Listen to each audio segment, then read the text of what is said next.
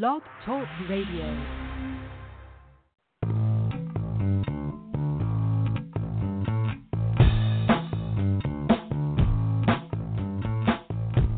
Welcome to New Human Living Radio Show, bringing you powerful interviews to awaken the power in you. Learn more at newhumanliving.com. And now your host, Les Jensen. Hello and welcome to the show tonight. I'm so glad you chose to join us. The scheduled show tonight is Intuitive Intelligence, and our guest is Paul O'Brien. I want to take a minute, though, and talk about history. History and our perspective of the future. Because if we look at the human dynamic that's happening now, if I were to ask you what's going to happen in the future, which direction is humanity going? Is there a path to the salvation of humanity, if you will, an end of suffering, if you will? With so much upheaval in society, I think it's important to ask the deeper questions, the bigger questions, because the reason I say this is we're a month away from 2020. The year 2020 is coming around the bend, and still we have massive suffering on the planet. We have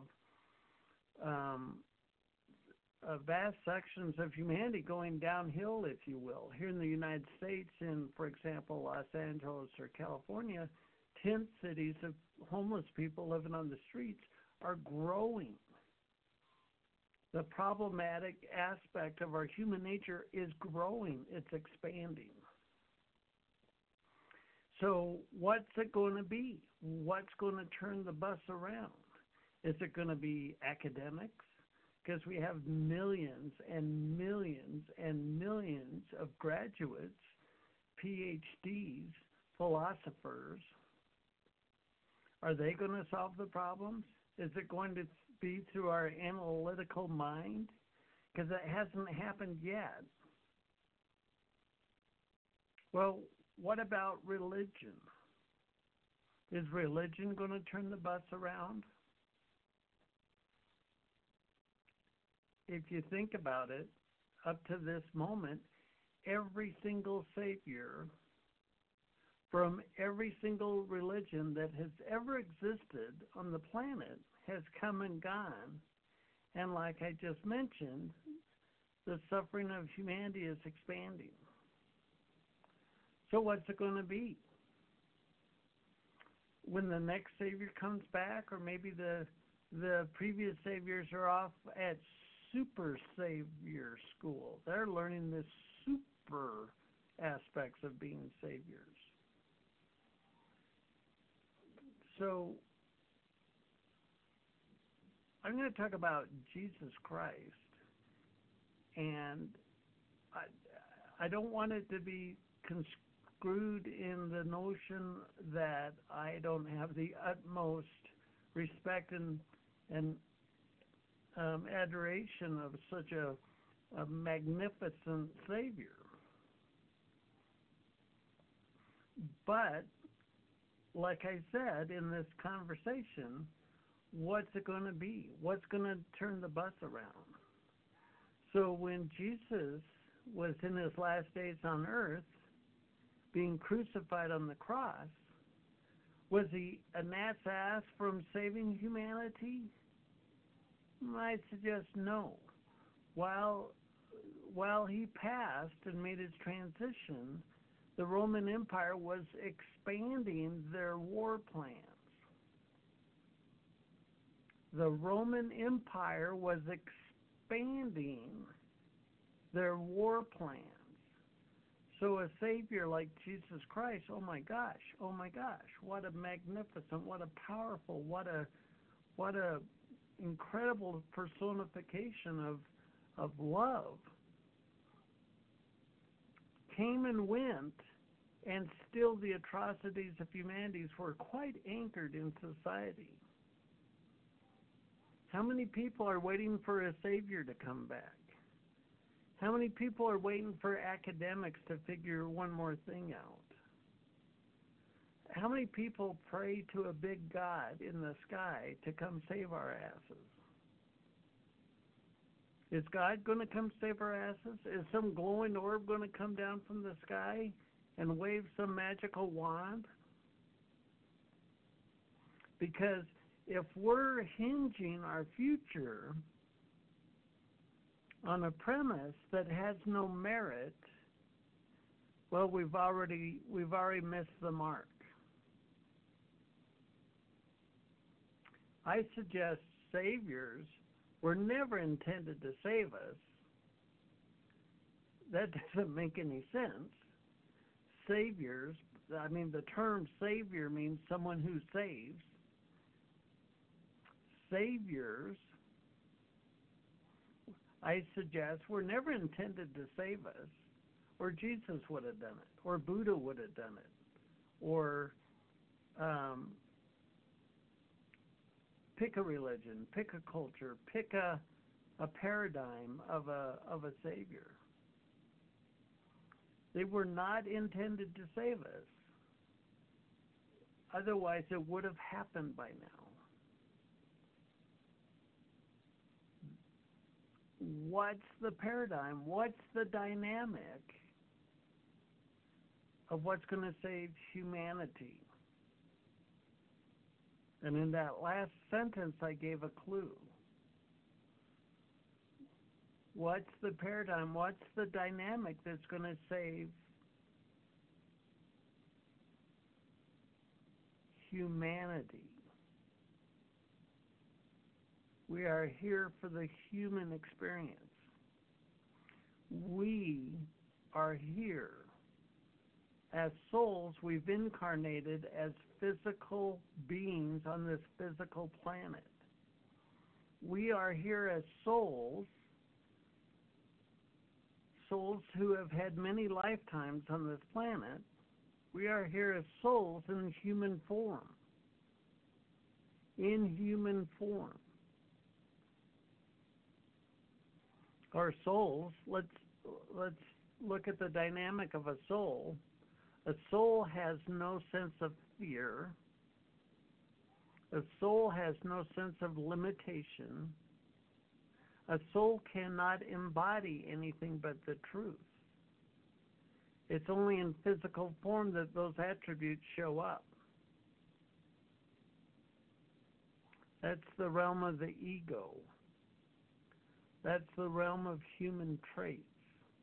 But wait a minute, didn't I just say humanity was a key element in the salvation of humanity? Saviors have come and gone on this planet. Academics have launched legions and legions of PhDs and graduates and doctorates and pick a term, any term, or Nobel Prize, or please, if you think of a grander academic accolade, whoever they were have come, and many of them have gone, and here we are. Is it our governments? Is it our kings and our queens? What are we hinging our future on here?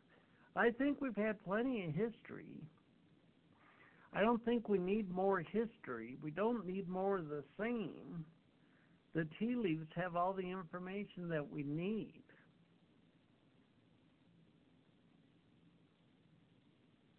I think it's quite clear that glowing orbs are not going to come down from the skies and wave a magic wand and remove the suffering of humanity.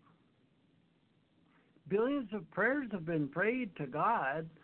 I mean, how many wars have existed in the past centuries? How many millions of people have died at the hands of another human being? Do you think mothers with sons who have gone off to war don't pray for them every flippin' day? Or the sons in the foxholes, in the heat of battle, pray to God saying, "My God, get my ass out of here alive." if prayers alone did it, billions of prayers would probably have amounted to enough.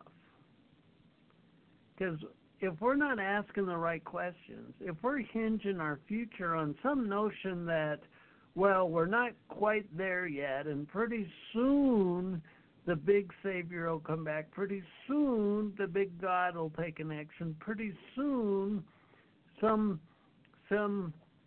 anticipation of a paradigm, of a narrative, will kick in and humanity will end its suffering. I don't think so. I don't. If we look at the momentum of humanity, normal is more the same. Normal is more of the same. By its very nature, normal means what has always happened. So I suggest the human element has a big factor to play. I think who we're waiting for here is humanity itself.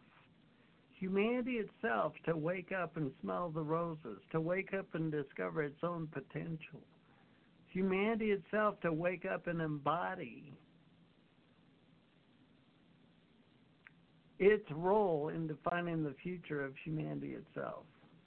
But enough about that. Let's get to the show tonight. I'm so delighted for the topic tonight, intuitive intelligence. Make life-changing decisions with perfect timing. And our guest tonight is Paul O'Brien.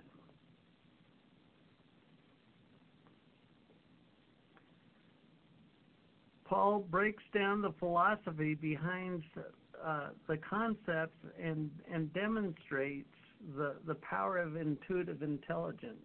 He is a visionary and entrepreneur who invented a new category of software in 1989 that evolved to become the world's largest astrology and divination websites. He sold the company in 2007 and has since authored 3 books. One of them is the topic of the show tonight. Paul is a sought-after speaker, philanthropist, and founder of the Educational Divination Foundation at divination.com. Please welcoming me and welcoming Paul to the show. Paul, welcome to the show. Thank you, Les. I'm so happy to have been able to make it to the show tonight. That makes 2 of us. Hey, I love the topic of your book, Intuitive Intelligence. It's the notion that there's an intelligence in us that perhaps isn't related to our ego directly, not an academic intelligence, but rather, as the book title suggests, an intuitive intelligence. Tell us what brought you to write a book about intuitive intelligence? Well, the book is a story. It's a story of part of my life, and it's a how-to book about manifestation.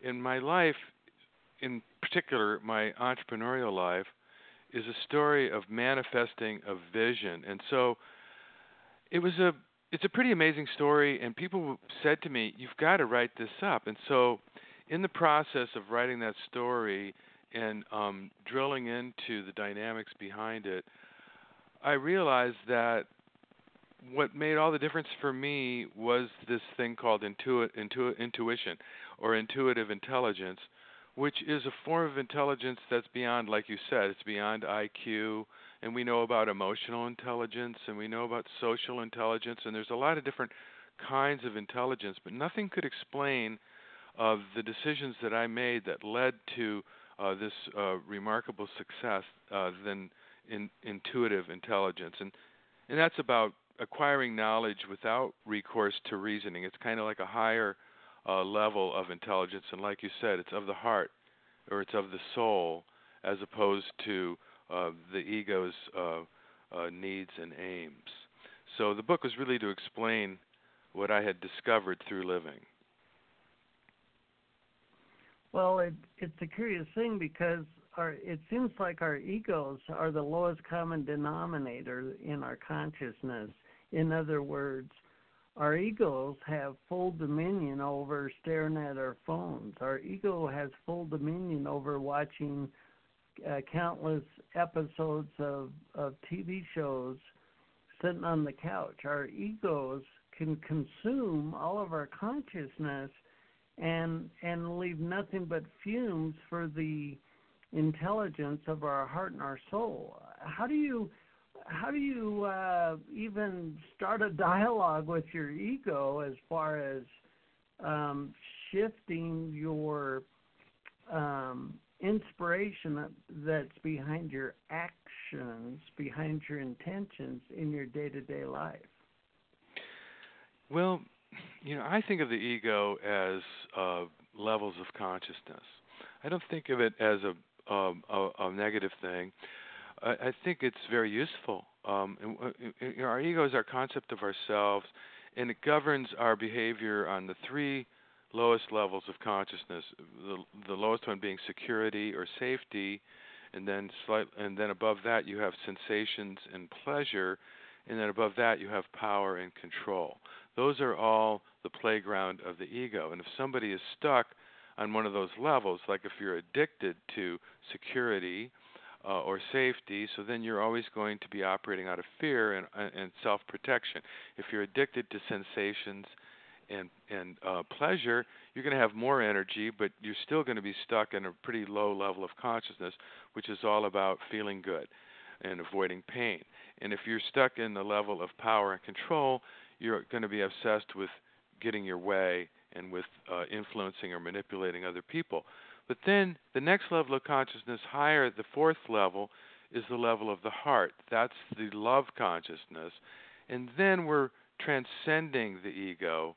The love consciousness is not something that the ego gets as much benefit from, because if it's really love, it's about taking into account the collective good, taking into account what's good for the other, and supporting the other's ability to prosper and to love themselves. So that's when we get up above the level of the ego. And then the three levels above that are the levels of the soul. At least this is the way I look at it, Les. So if we're stuck on the level of ego, we're never going to be fulfilled. Now, it's not that it's not right and wrong. It's not about good and bad. It's just about suffering. You're going to suffer if you never get fulfillment, because the ego never gets enough. No matter what kind of rewards or what kind of accomplishments, it's never enough, and it always wants more, more, more, because it's based on this idea of separateness. It's based on this idea that we are alone, or that we are separate from everything else. Whereas when you start transcending that, and love is the pivot. The fourth center is the pivot point that takes you beyond ego and into the spirit and into the soul and into the heart, and that's when you're driven by the heart. So that's the way I juxtapose the two. Well, I like it. I mean, when we talk about etherical things, we need some form of model or template to relate to it, and you've shared with us yours, and I very much like what you've said and resonate with it. Now, you mentioned that the intuitive intelligence experience that you've had was related to an entrepreneurial endeavor, as far as precluding the writing of the book. I mean, you were sharing how your friends were telling you that you should put into writing your experience. How does the intuitive intelligence play into the realm of fulfilling a vision or acting as an entrepreneur? Well, that's basically what the book is all about. The subtitle is Make Life-Changing Decisions with Perfect Timing. And so what that demands is that we get in touch with our intuitive intelligence when we need it the most. Like if we're going to make a big life change, if we're going to change careers, or if we're going to move to a different state, or if we're going to marry somebody, or if we're going to divorce somebody, or whatever the huge decisions are, if we're going to make them skillfully in terms of our evolution and in terms of becoming free from suffering in our life, we're going to have to be driven. They're going to have to be driven by intuition because logic can't handle it. Logic can't handle the really big questions because they're beyond our capacity to figure out. So we're really good at figuring things out up to a certain level, but when it comes to things that have to do with destiny or fate or a person's purpose in life, intuition has to play an important part. And in my story is about how I left my career in the software industry to do something that I was wired to do because it was based on something that had naturally fascinated me when I was young. And in fact, it involved two things that fascinated me when I was young. I was fascinated by software and this vision I had of multimedia, and I was fascinated by this Chinese system called the I Ching, which is a divination system. And what is a divination system? Well, that is a way of stimulating your intuition to think outside the box. And, these things are in every culture. They're in every religion. They're in the Bible. They're in the Old Testament. They're in the New Testament. They had a system in the Bible called the Urim and Thummim, which I talk about in my book. I wrote a book on divination, and I talk about it in that book, which was sort of some dice or runes, we're not quite sure, that were kept in the breastplate of the high priest. And every once in a while, God would say, cast the Urim and Thummim in order to determine if so-and-so should be the next king, or whether to go to war against somebody, or make these big decisions. So divination systems have been part of every culture and every society on Earth since time immemorial. And in China, they had this one called the I Ching, which translates as the Book of Changes. And I became fascinated by that when I was a college student because I was learning the martial arts, and I was interested in Chinese medicine, and this is one of the source books of the Taoist religion. And actually, you couldn't even call Taoism a religion. I mean, it's more of a philosophy or a way of life. And like I said, it's behind the martial arts. It's behind Chinese medicine and feng shui and other things like that. So I became fascinated with that. And so when I was an executive for a software company in the late 80s, I found myself consulting the Book of Changes more often than usual because of how stressful it was at work. The office politics were terrible. And one day the light bulb went off, and I said, wow, I wish I could just do this on my computer. And that led to me taking my entire life savings and investing in the development of a prototype of what turned out to be the first divination software ever published. It was an I Ching program. I called it Synchronicity. And that was to name it after the principle of perfect timing. So I talk about all these things in the book, and I talk about what synchronicity means. And, of course, there was no market for it in 1989. People who knew what the I Ching was didn't buy software, and people who bought software were accountants and engineers who could care less. So it was just about the dumbest business idea ever, but it was out of love. I was fascinated by the I Ching, and I was fascinated by the potential of computers to deliver an immersive experience, which, of course, was prescient because we didn't even have CD-ROMs at that time. So I developed this thing, and I became an unwitting entrepreneur, and everybody thought I was crazy. All my peers thought I was crazy. I left, basically, Les, it's the story of a person who left money for meaning. I had a high-paying executive position in a growing industry, but I was unhappy and I wasn't fulfilled, and I wanted to follow my heart and I just wanted to make a living doing something more meaningful for me, and I was willing to take the risk to make that happen, and I was following my intuition. Well, you talk about change, or the Book of Change, and divination systems as a vehicle of change. When we typically, perhaps the popular common way of deciding things, oftentimes it can be done in our mind. But you talked about the Urim and Thummim, or runes, or other examples that you didn't share yourself, like a tarot deck or whatever. Or the When casting you, of lots. When you take that into now my analytical mind's got a question. How do you convey that in software? I mean, so you're shuffling a deck, or you're casting the runes, or you're doing the I Ching, perhaps with coins.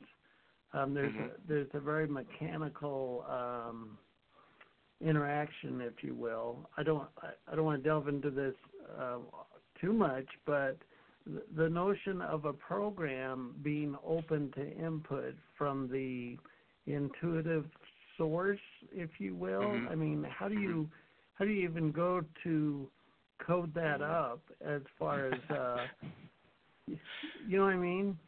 Oh yeah, I know exactly what you mean, and I was asked that question a lot. How can a computer capture the energy of a tarot card reading, et cetera, et cetera?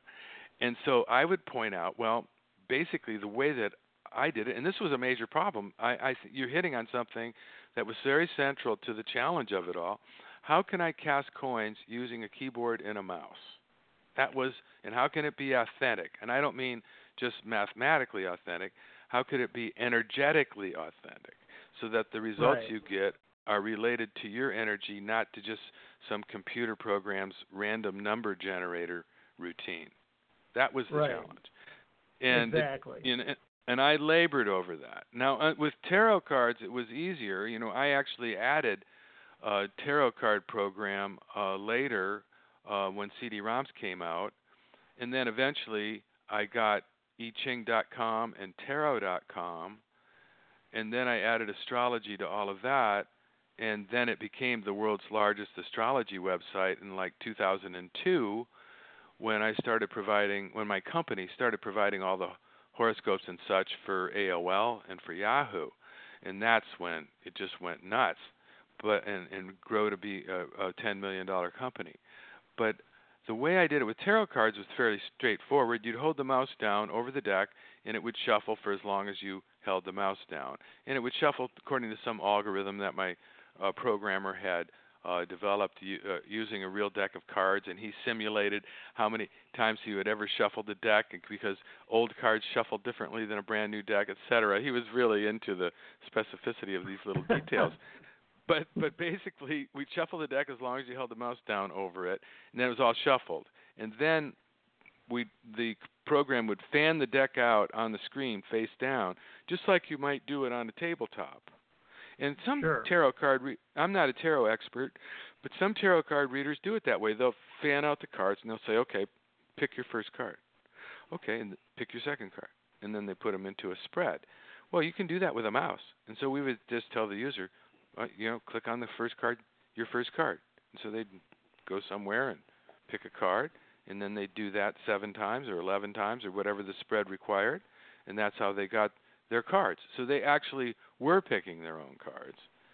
It wasn't like they were hitting a button and the computer spitting out 7 cards, which is what all of our competitors did. And on the I Ching side, it was I had to figure out a way to create the same kind of connect. So usually with the I Ching, you cast 3 coins, and you do that 6 times, and you get 6 lines. And the 6 lines have different odds. So there's 4 different kinds of lines you can get. You can get 3 heads, you can get 3 tails, you can get 2 heads and a tail, or you can get 2 tails and a head. Now the odds of getting 2 tails and a head are greater than getting 3 heads, so there's odds behind it all. And so I just created this invisible wheel that had 16 markers on it for all the different odds of all the 4 kinds of lines, and then you'd hold the mouse down, and that thing would spin 1,000 times a second.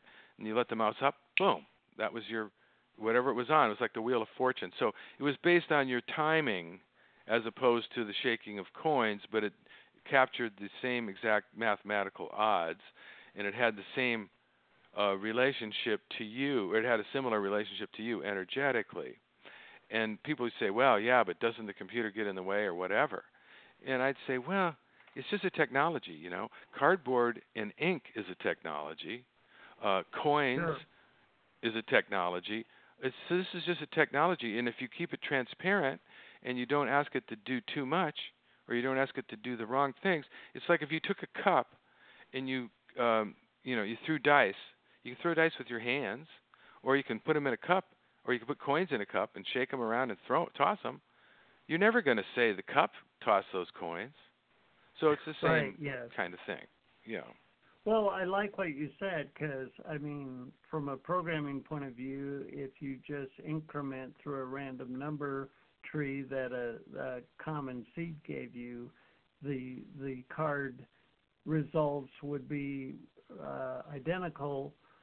And you talked about other programmers using that approach, but I really like your approach where in every moment up to the moment you click, the new possibilities come into play, which is exactly identical to shuffling a deck. So now in your book, you talk about the space in between the lines.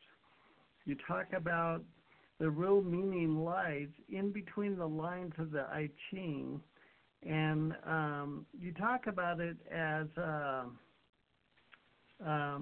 vehicle of your own intuition, and some of the results of that can be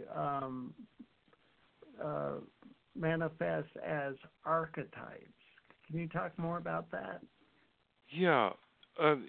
That's in the chapter on divination in the book. And there's only one chapter on divination. The divination is just one tool that we can use to stimulate the intuition. And the other chapters are all these other ways of becoming more aware and more mindful of synchronicities and your hunches. But when I'm talking about reading between the lines in terms of using the I Ching or tarot cards for that matter, people think that a lot of people think, well, these are just forms of fortune telling, and that's because they have been appropriated by gypsies and other psychic friends, if you will. And but that's not what it's about. Basically, it is a tarot deck, and we'll just use that as an example, even though in the book I talk about the I Ching, which is the one that I'm more of an expert on. There's 78 cards in a tarot deck, and in the I Ching there's 64 chapters, or 64 hexagrams, there's 64 six-line patterns you can get. So the I Ching is divided, those are 64 archetypes. Each one of them is an archetype. Like the first time I ever cast the I Ching, I was flirting with this young lady who was showing it to me. I was 19 years old. And I liked her, and I was just playing along with it, and I was kind of making fun of the whole thing. And I got the and so I asked some nonsensical question, and I cast the coin 6 times, and then she looks it up in the book, and I got the hexagram number 4, which is entitled Youthful Folly. And it describes the student. It describes the student who lacks respect for the teacher. And I thought, wait a minute, let me try that again. And so this time I wasn't making fun of it. This time I was testing it. And so it ignored my question again and returned some text that said, questioning the sincerity of the seeker. And I thought, oh my God, I was testing it, and now it's testing me back. I was making fun of it. It made fun of me. And I realized it's just an energetic mirror.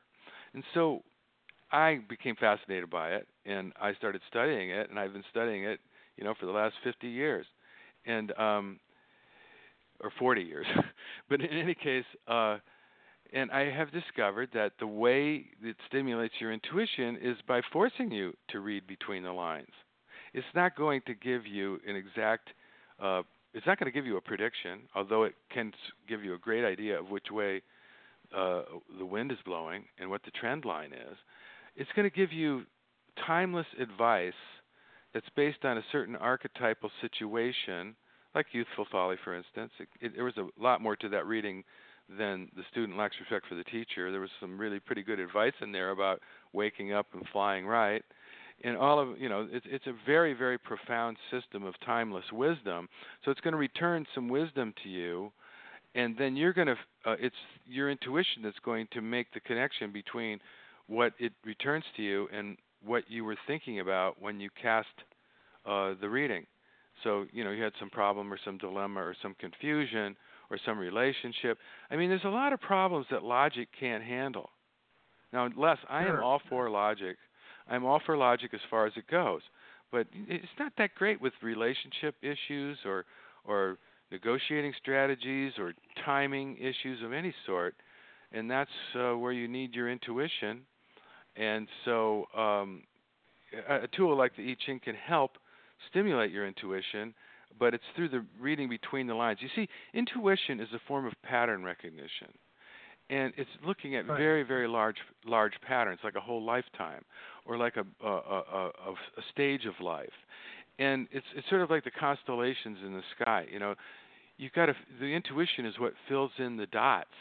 You got all these stars that make a pattern, but there's a lot of gaps, and it's the intuition that fills in those gaps and creates a pattern.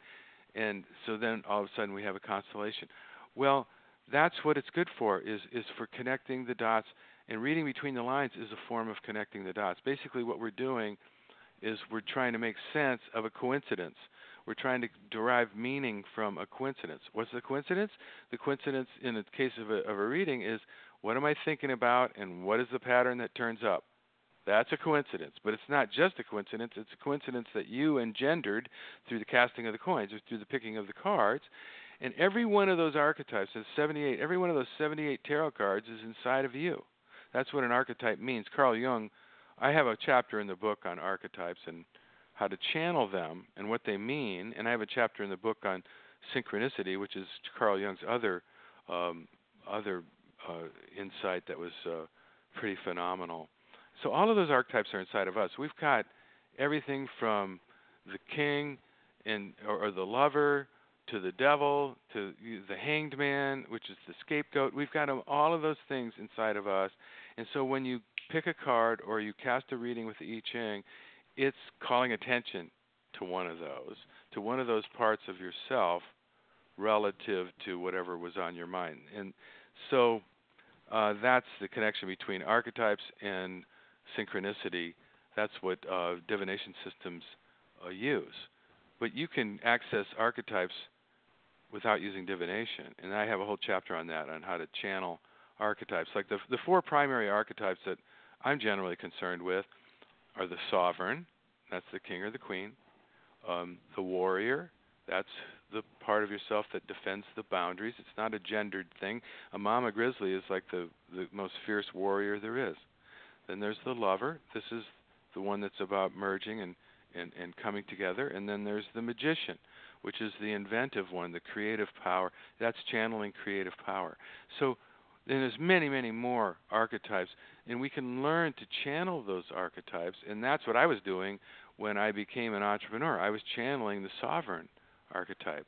I said, I'm going to have this little kingdom, and my job is to take care of my people. And who are my people? My customers and my employees. And so I woke up every day and I'd say, Dear God, today help me do my best to take care of my people, and let that be enough for me. And so I was channeling the sovereign archetype when I did that. And I was channeling the magician archetype when I invented this industry of divination software and invented all the products that came along with that. So I'm trying to help people do this and get beyond their ego, get beyond logic without forsaking it. In fact, there's a whole chapter on logic and how to and an exercise for bringing logic to bear on decisions too. Well, I like it. I like what we're talking about here. So, if this hasn't been in my wheelhouse, this construct, and I've been listening to the show now, and I'm realizing that there's some intelligence or information in divination of the moment, because you talked about it being a mirror to your own energy, if you will. So as I'm propagating through my life, I'm a listener on the show perhaps, and I've done pretty much all my decision-making in my rational mind, and here along comes this book, Intuitive Intelligence, that talks about a whole new realm of information. And as you had mentioned, it's mirroring your own energy back to you. So if I were to take a new approach to making decisions about things that aren't typically in the realm of the rational mind, like relationships or timing or synchronicity, what you're getting at then is a methodology, if you will, to bring the information from the energy of your persona into the realm of your mind, so your mind can intuit the wisdom behind that energy. Is that right? Yeah, I mean, it all starts with who am I? That's the essential question. And in chapter 2 of the book, it's about self-discovery and answering that question, who am I? And then discovering what fascinates you, or what fascinated you when you were in stage 1 of life, the student stage, even if you didn't pursue that fascination, even if you became a doctor or a nurse or something because that's what your father or mother wanted you to do. And so you just never thought that you had the option of exploring things that fascinated you. Well, we can always go back to that if we want. If we're in a, we're midlife and we want to change careers, or our kids have left home for college and we want to reinvent ourselves. We still have to answer the question: who am I? What is meaningful to me? What does success mean to me? How do I define success for myself? That's the chapter 1 of the book, is the challenge of success. And so until we know what we want, which is based on who we know ourselves to be, we don't really have any big decisions to make. In fact, we've probably let others make our decisions for us to a large extent, or we've basically sort of kind of made them haphazardly. But we don't have. We can change that. We can become more creative. But first, we have to get in touch with ourselves. So that's what we're going to bring forth, and that's what's going to give us a vision. And that's in the book. So we get to the vision. That's the what question. That's like, well, what do I want? What do I want to do? What is meaningful for me? Now, logic can help with that, and that's why I have a chapter on logic in the book. Logic can help at least rule out a lot of things out of the what question. And I have a thing in the book, in the appendix of the book, and it's on my website, divination.com, the creative manifestation treatment. And this is a way to invoke the archetype of creative power, or call it God. This is a way of invoking the archetype of the divine in order to bring into manifestation your heart's desire. And I call it creative manifestation. And there's a whole system. There's like a 7-step system there. And logic is going to help us figure out the declaration step, which is where you declare whatever it is that you are trying to manifest, like, I am now enjoying a fulfilling relationship, or I'm now enjoying a fulfilling career. And so that's the what question, and logic can help with that. But then we get to the when question, and that is the question, well, when should I? Well, the what question answers the question, what is the best next move I could make? And the when question answers the question, and when should I make it? When should I have that heart-to-heart talk? We're always in a hurry.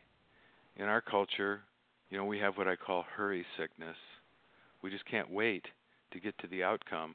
We just can't wait to get to the finish line. Well, in life, there is no finish line. We basically are in a process of self-discovery and learning our entire lives.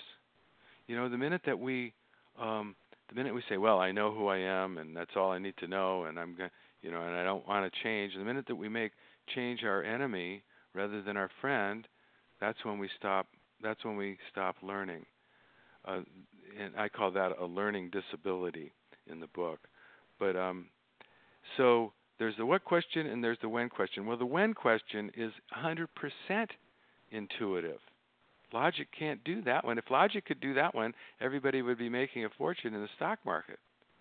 So intuition governs the timing question. And if you're in sync, if you know who you are, and you have a clear idea of what you want to do, then it all just comes down to developing skills and improving your timing, and that is a function of having intuitive intelligence. And so that's why I have these exercises in the book on how to meditate, how to cultivate mindfulness of synchronicities, these meaningful coincidences that happen in our lives, which are like the signs and omens that were referred to in the Bible. The signs and omens. What are the signs and omens? These are these amazing coincidences that happen, and they happen for a reason. And so it's up. We may never know the reason, but we should heed the signs and omens. Right. Well, now, for the listener who this whole concept is new to, I don't mean to put you on the spot, but can you give some examples that you've experienced yourself or that you know of that would put some background to what we're talking about here, some real-life examples? Well, yeah. I mean, in the book I talk about my own example, and when I was an executive and I was making a lot of money and I had a lot of status and a lot of power, but I wasn't happy. I was tempted to, I got the idea. I got this creative inspiration to create an I Ching program. And so naturally, what tool did I use to make that decision? Well, I consulted the I Ching. And I don't remember exactly what the phrasing of my query was, but it was something like, should I try to create an interactive software version of you, of the I Ching system?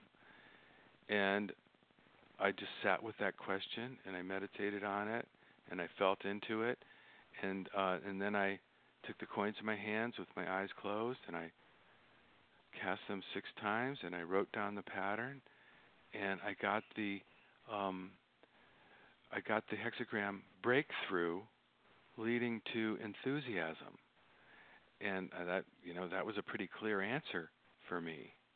Now there's been many other times, like in a relationship, where I met somebody who I was fascinated by, and I wanted to explore the possibility of starting a relationship, and maybe I got the advice that was kind of cautionary.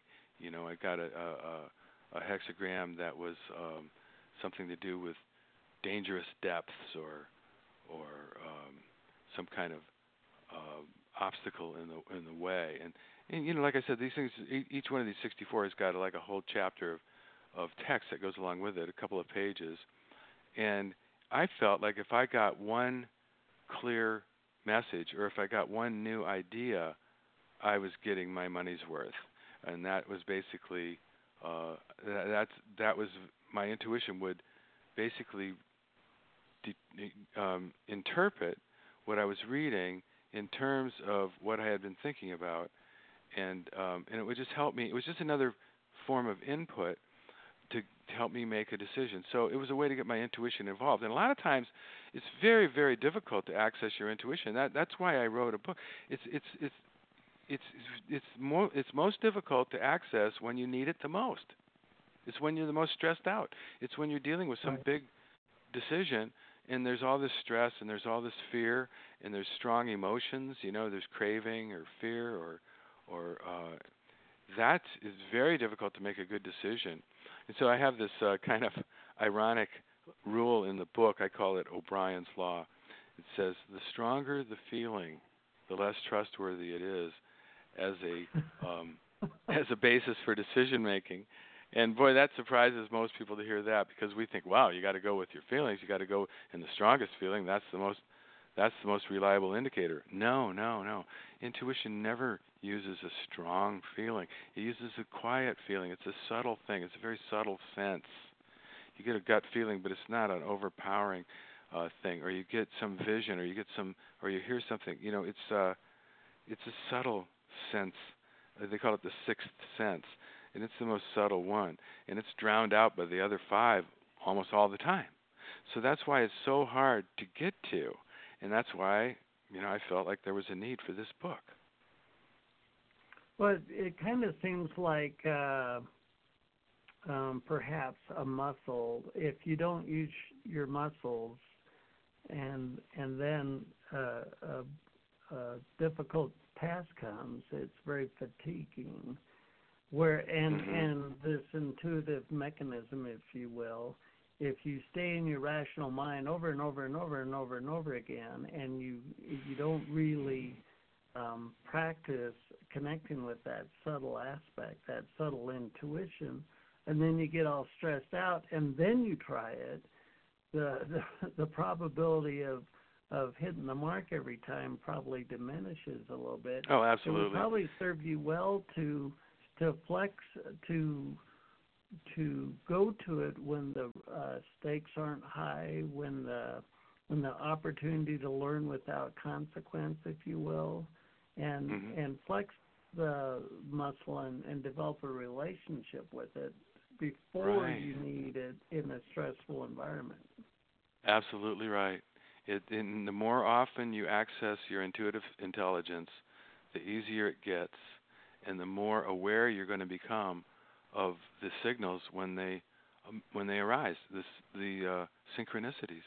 Like just last night, it happens to me all the time now. It's like just last night I got a ride from the airport using Lyft, which is like Uber, and I was talking to the Lyft driver, and it turns out that this woman had some wisdom for me that I really needed to hear, because I was really tired and I was kind of down about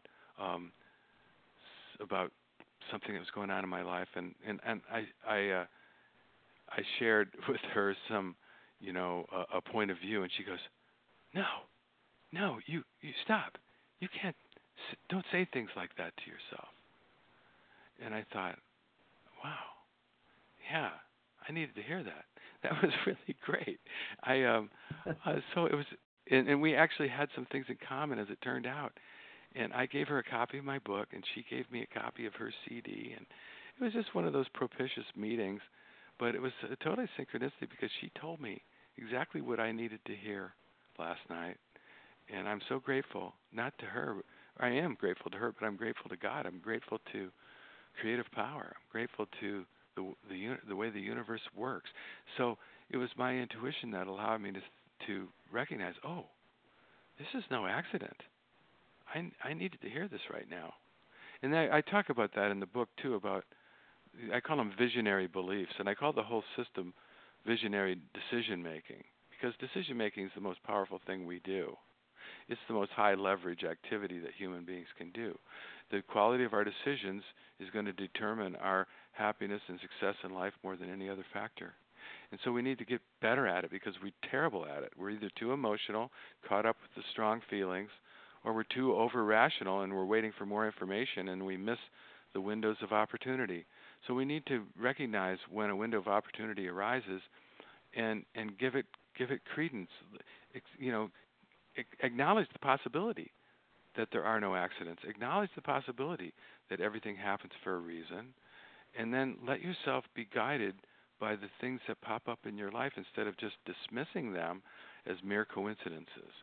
So that's the practice, and the more that we do that, the more little miracles happen, because we're tuned in. We're able to notice the meaningful aspect. We're able to leave the realm of ego and go higher and start accessing our heart and our higher intelligence in order to find meaning in what's happening. Right. Well, we've only got a few minutes left, and I want to make sure the listener knows how to get your book, as well as any other aspects of your platform that you'd like to share with our audience. Sure, thank you very much. All of my work in my nonprofit's work is on display at divination.com. That's DIVInation.com. And that includes a link to the book. The book's available on Amazon or Barnes & Noble or in many bookstores now. Just came out a couple months ago.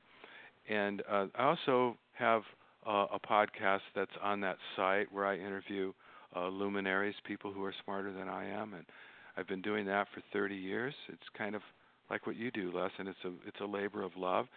And there's also, we have an app for the I Ching called the Visionary I Ching Oracle, and that's available for iPhones or Android phones, and there's a link to that on the website. So that's probably the best place to go, and that'll link you to, we have another website about the book itself, which is called intuitiveintelligence.org, but divination.com will take you everywhere, and there's a contact form if people want to get in touch with me.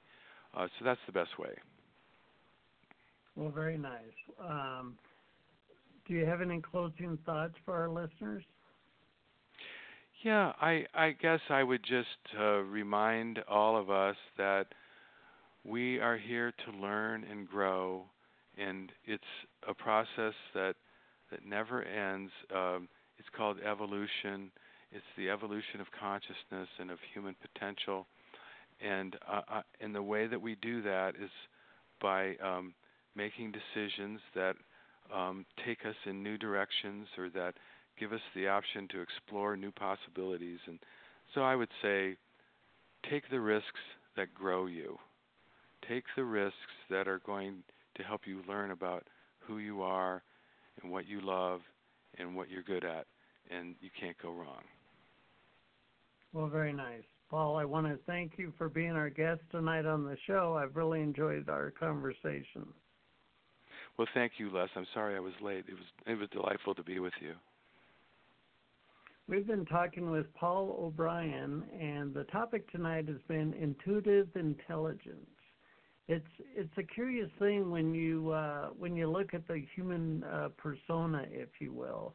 I'm always fascinated by this notion of human consciousness and what it's capable of, both in a positive, expansive way and also in a negative or quagmired sort of way. And we live in such an amazing time. There's 7 billion plus flavors of humanity walking around, and each one's unique. And on the show, we like to explore the possibilities of transformation of our human condition, even either individually or collectively, and I think those two are somewhat related.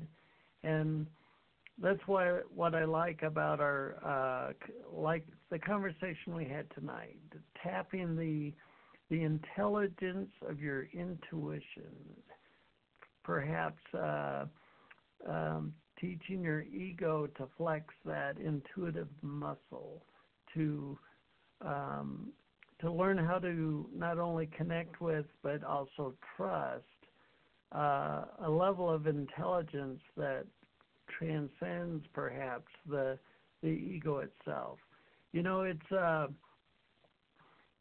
curious thing when there's a desire in the heart of humanity for a more authentic story, desires in the hearts of humanity for a more authentic truth, if you will. And all of that originates from within us. The everything we're looking for on the outside, perhaps, the source of that is on the inside of us. And so it's, as always, it's my pleasure to bring you perhaps a new point of view, but certainly a conversation about your potential. You can go to newhumanliving.com, and I've created a platform there to support you in the transformation of yourself. As always, I appreciate you joining us in these episodes. I'm your host, Les Jensen. Until next time, thanks for listening. This has been a New Human Living radio broadcast to bring your soul's inspiration into effect and live your life wide open. Check out our host, Les Jensen's latest book, Citizen King, The New Age of Power, at newhumanliving.com. Thanks for listening.